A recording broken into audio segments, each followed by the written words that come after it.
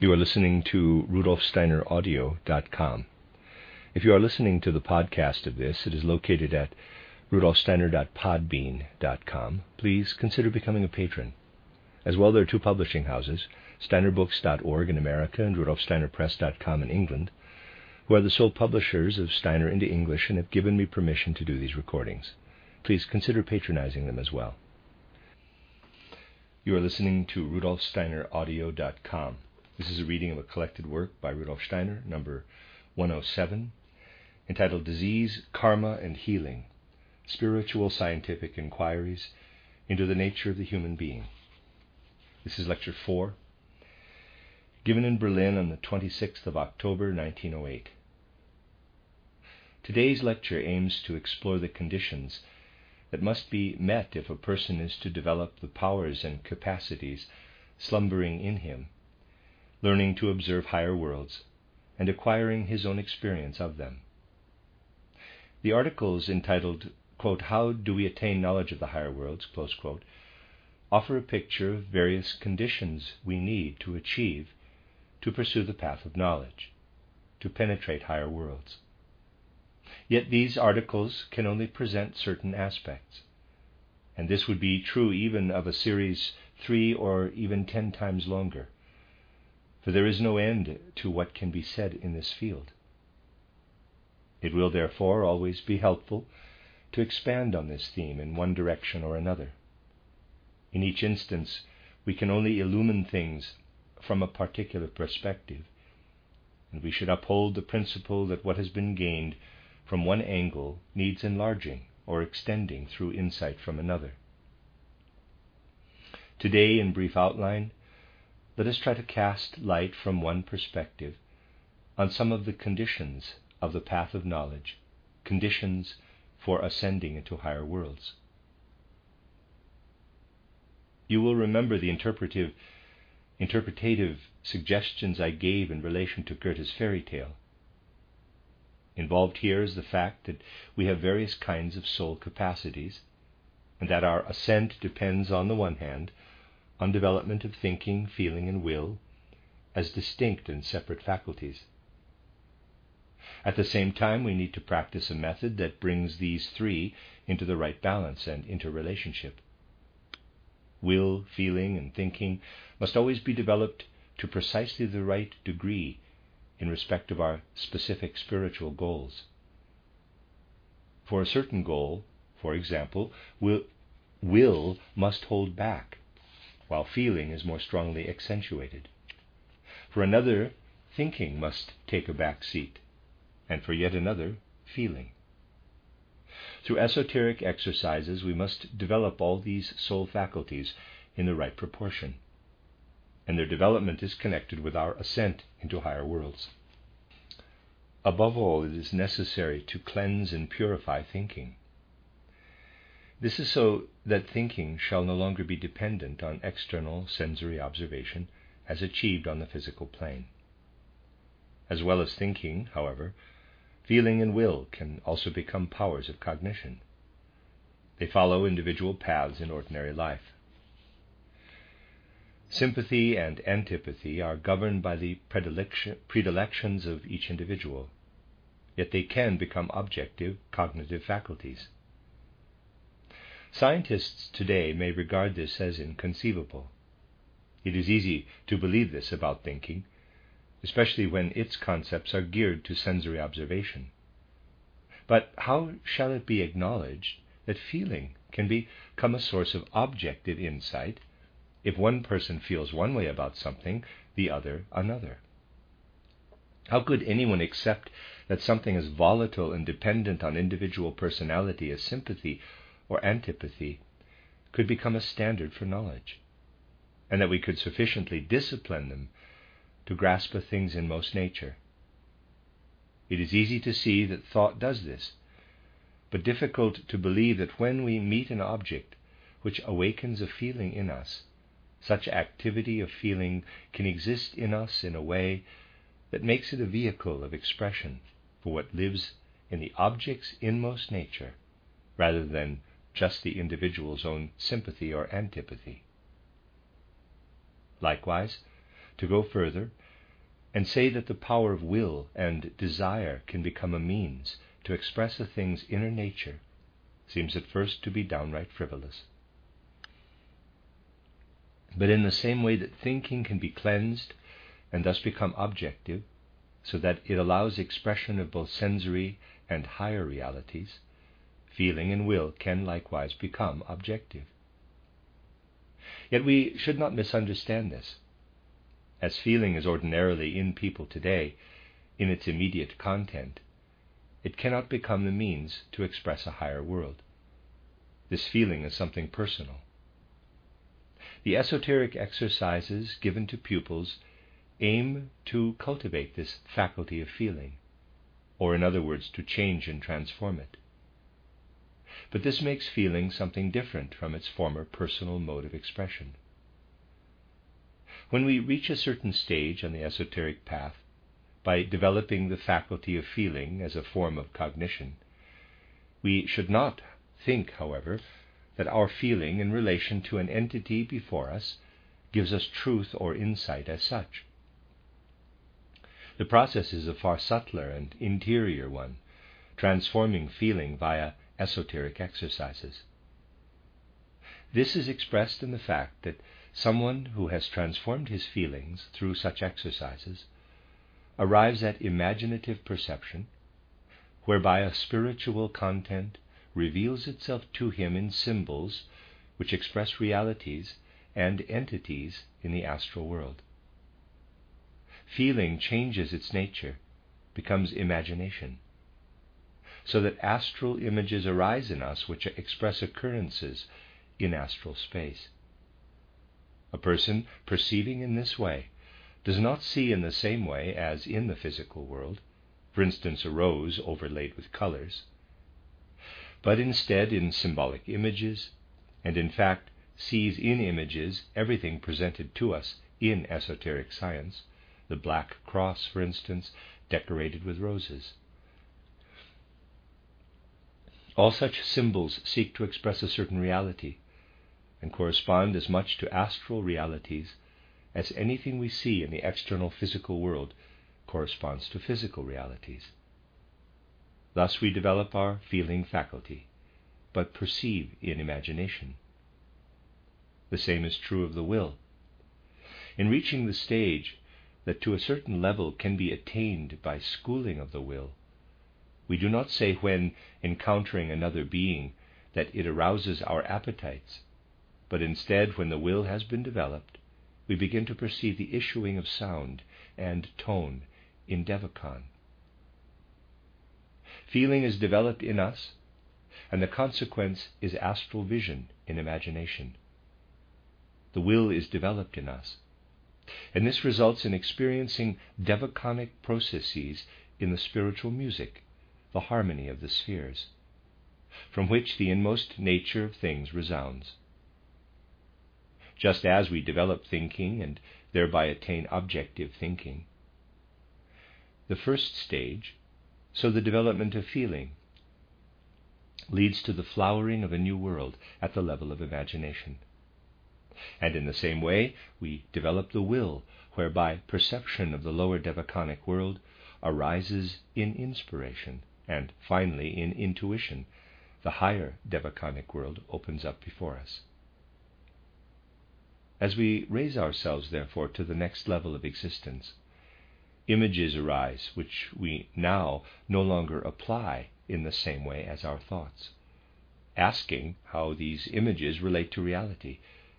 Instead, things reveal themselves to us in images composed of colors and forms. And through imagination, we ourselves must unravel the nature of the entities revealed to us in this symbolic form. In inspiration, things speak to us, and we do not need to ask or decipher conceptually, which would be to apply a theory of cognition applicable to the physical plane. No. Here, the inmost nature of things themselves speaks to us. When we encounter someone who expresses his inmost being to us, this is different from our encounter with a stone. We have to inquire into the stone's nature and reflect upon it. With another human being, there is something we do not experience in this way, but instead we experience his being in what he says to us. He speaks to us. It is like this with inspiration. Conceptual, discursive thinking is not at work here, but instead we listen in to what things tell us. They themselves give utterance to their nature. It would make no sense to wonder if, when someone dies and I meet him again in Devachan, I will know whom I am meeting, since the Devachanic beings look different and cannot be compared with what exists on the physical plane. In Devachan, a being itself says what its nature is, like a person not only telling us his name, but also continually letting his essential nature stream toward us. This streams to us through the music of the spheres, and we cannot possibly fail to recognize it. Now, this gives us a certain reference point for answering a question. The diverse spiritual scientific accounts easily cause misunderstandings, and we get the idea that the physical, astral, and devachanic realms are spatially distinct from each other. But we know that wherever the physical world is, the astral and devachanic worlds are also present, interwoven together. Here we might think that this being so, we might not be able to distinguish these three worlds, as we do in physical space, where everything stands separately. If the realm beyond is interwoven with this realm, how do I distinguish the astral and devachanic worlds from each other?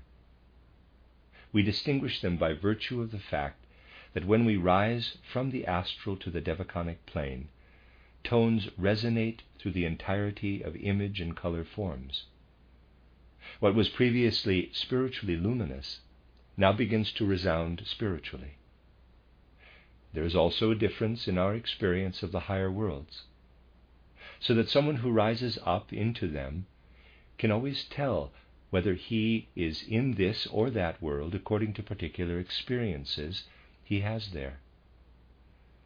Today I would like to characterize the differences in our experience of the astral and devachanic worlds. It is not only that we can perceive the astral world through imagination and the devachanic world through inspiration, but there are other experiences too that tell us which world we are in. One aspect of the astral world is the period we pass through immediately after death, called Kamaloka in spiritual scientific literature. What does it mean to be in Kamaloka? We have often attempted to describe the nature of this. Frequently I have cited the example of the gourmet ravenous for the experience that only his sense of taste can satisfy. His physical body has been cast off and left behind at death, and to a large degree the ether body likewise. But the astral body is still present. Thus the person remains in possession of the qualities and powers he had during life in the physical body, and these do not immediately alter after death, but do so only gradually. If a person has had a longing for tasty food, this longing remains, this appetite for enjoyment. But after death he lacks the instrument to satisfy this, since the physical body and its organs are no longer there. He must therefore forego this enjoyment, lusting for something he cannot have. This applies to all Kamaloka experiences, which really consist in nothing other than living in the state that obtains in the astral body, having longings for satisfaction that can only be fulfilled by the physical body. Since we do not have this any longer after death, we are obliged to relinquish our search and lusting for such pleasures. This is the period of getting used to doing without them.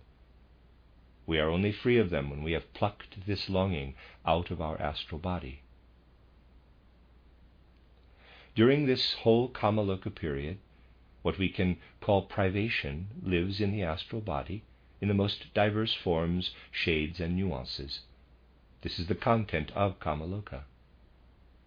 Just as we can differentiate light into red, yellow, green, or blue tones, we can likewise differentiate between the most diverse qualities of privation. And this is the quality characteristic of a person in Kamaloka.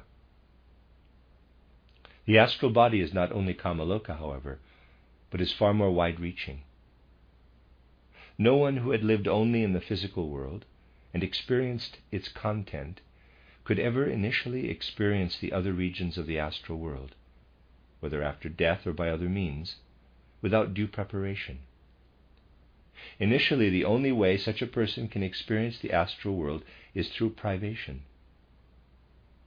Someone who rises to higher worlds and knows that he must be deprived of one thing or another, for there is no prospect of receiving it there, experiences the astral world's content of consciousness. Even if someone could, by some esoteric means, leave his body and gain entrance to the astral world, he would still have to suffer privation in the astral world. So how do we develop ourselves so as to become familiar not only with the part of the astral world expressed in privations, the phase of enforced privation, but to experience it in the fullest sense, the part of it which really gives expression to this world in a good sense, in the best sense?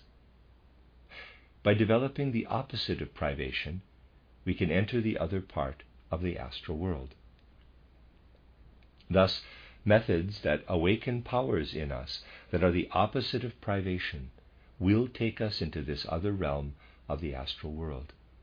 These powers must be given us. They are the powers of renunciation. As with privation, many different shades of renunciation are conceivable. The smallest renunciation we undertake takes us a step forward in the sense of developing ourselves upward toward the good aspect of the astral world. By renouncing even the smallest thing, we instill in ourselves something that contributes substantially to our experience of the good aspect of the astral world. This is why so much importance is placed in esoteric traditions on the pupil practicing renunciation by renouncing something or other for a while. By doing so, he finds admission to the good side of the astral world.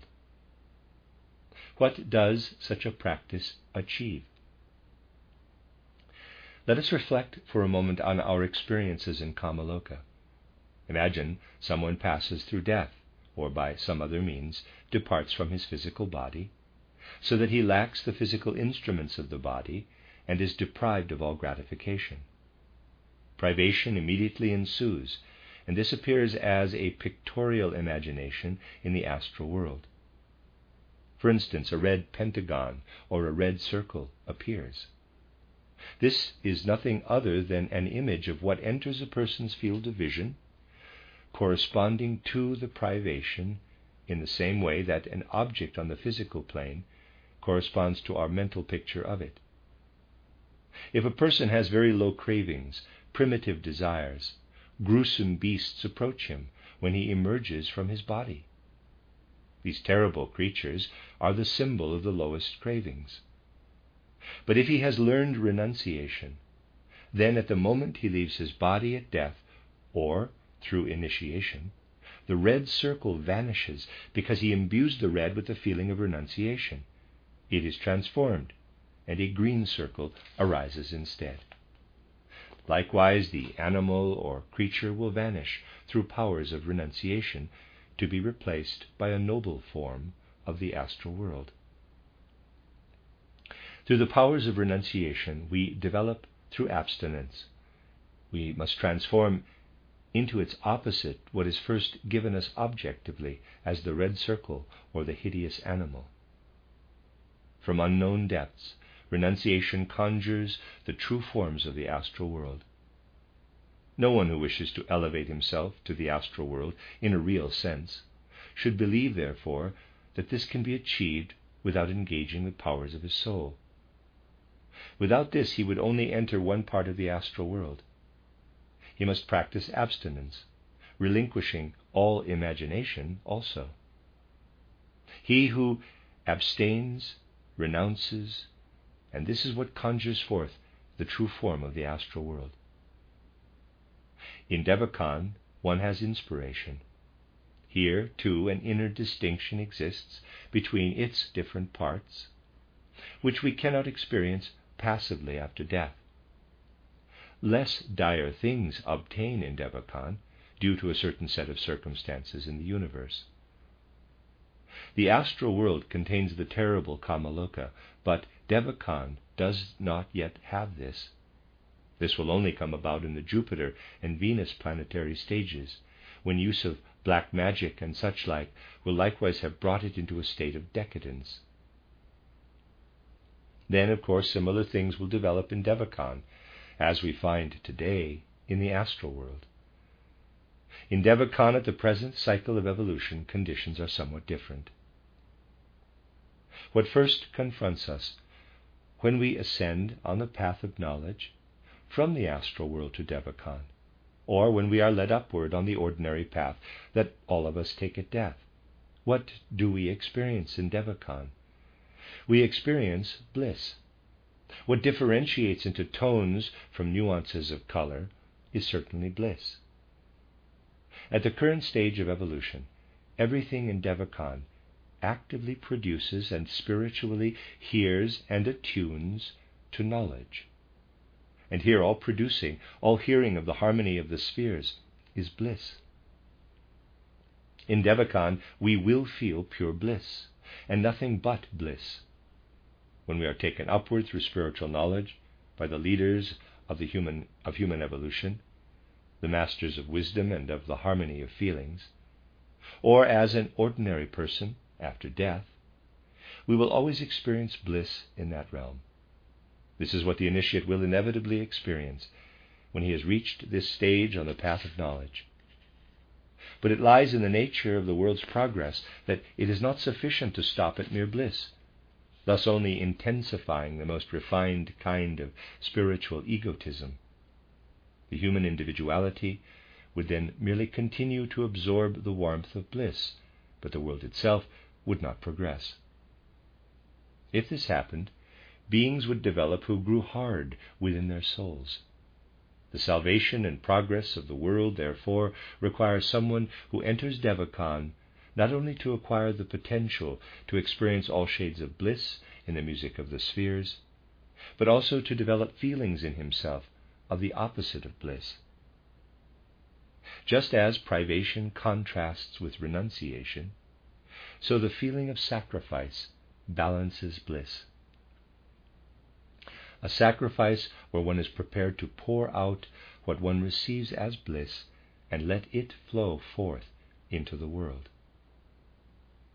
The sense of self-sacrifice was what those divine spirits we call thrones possessed when they began to play their part in creation.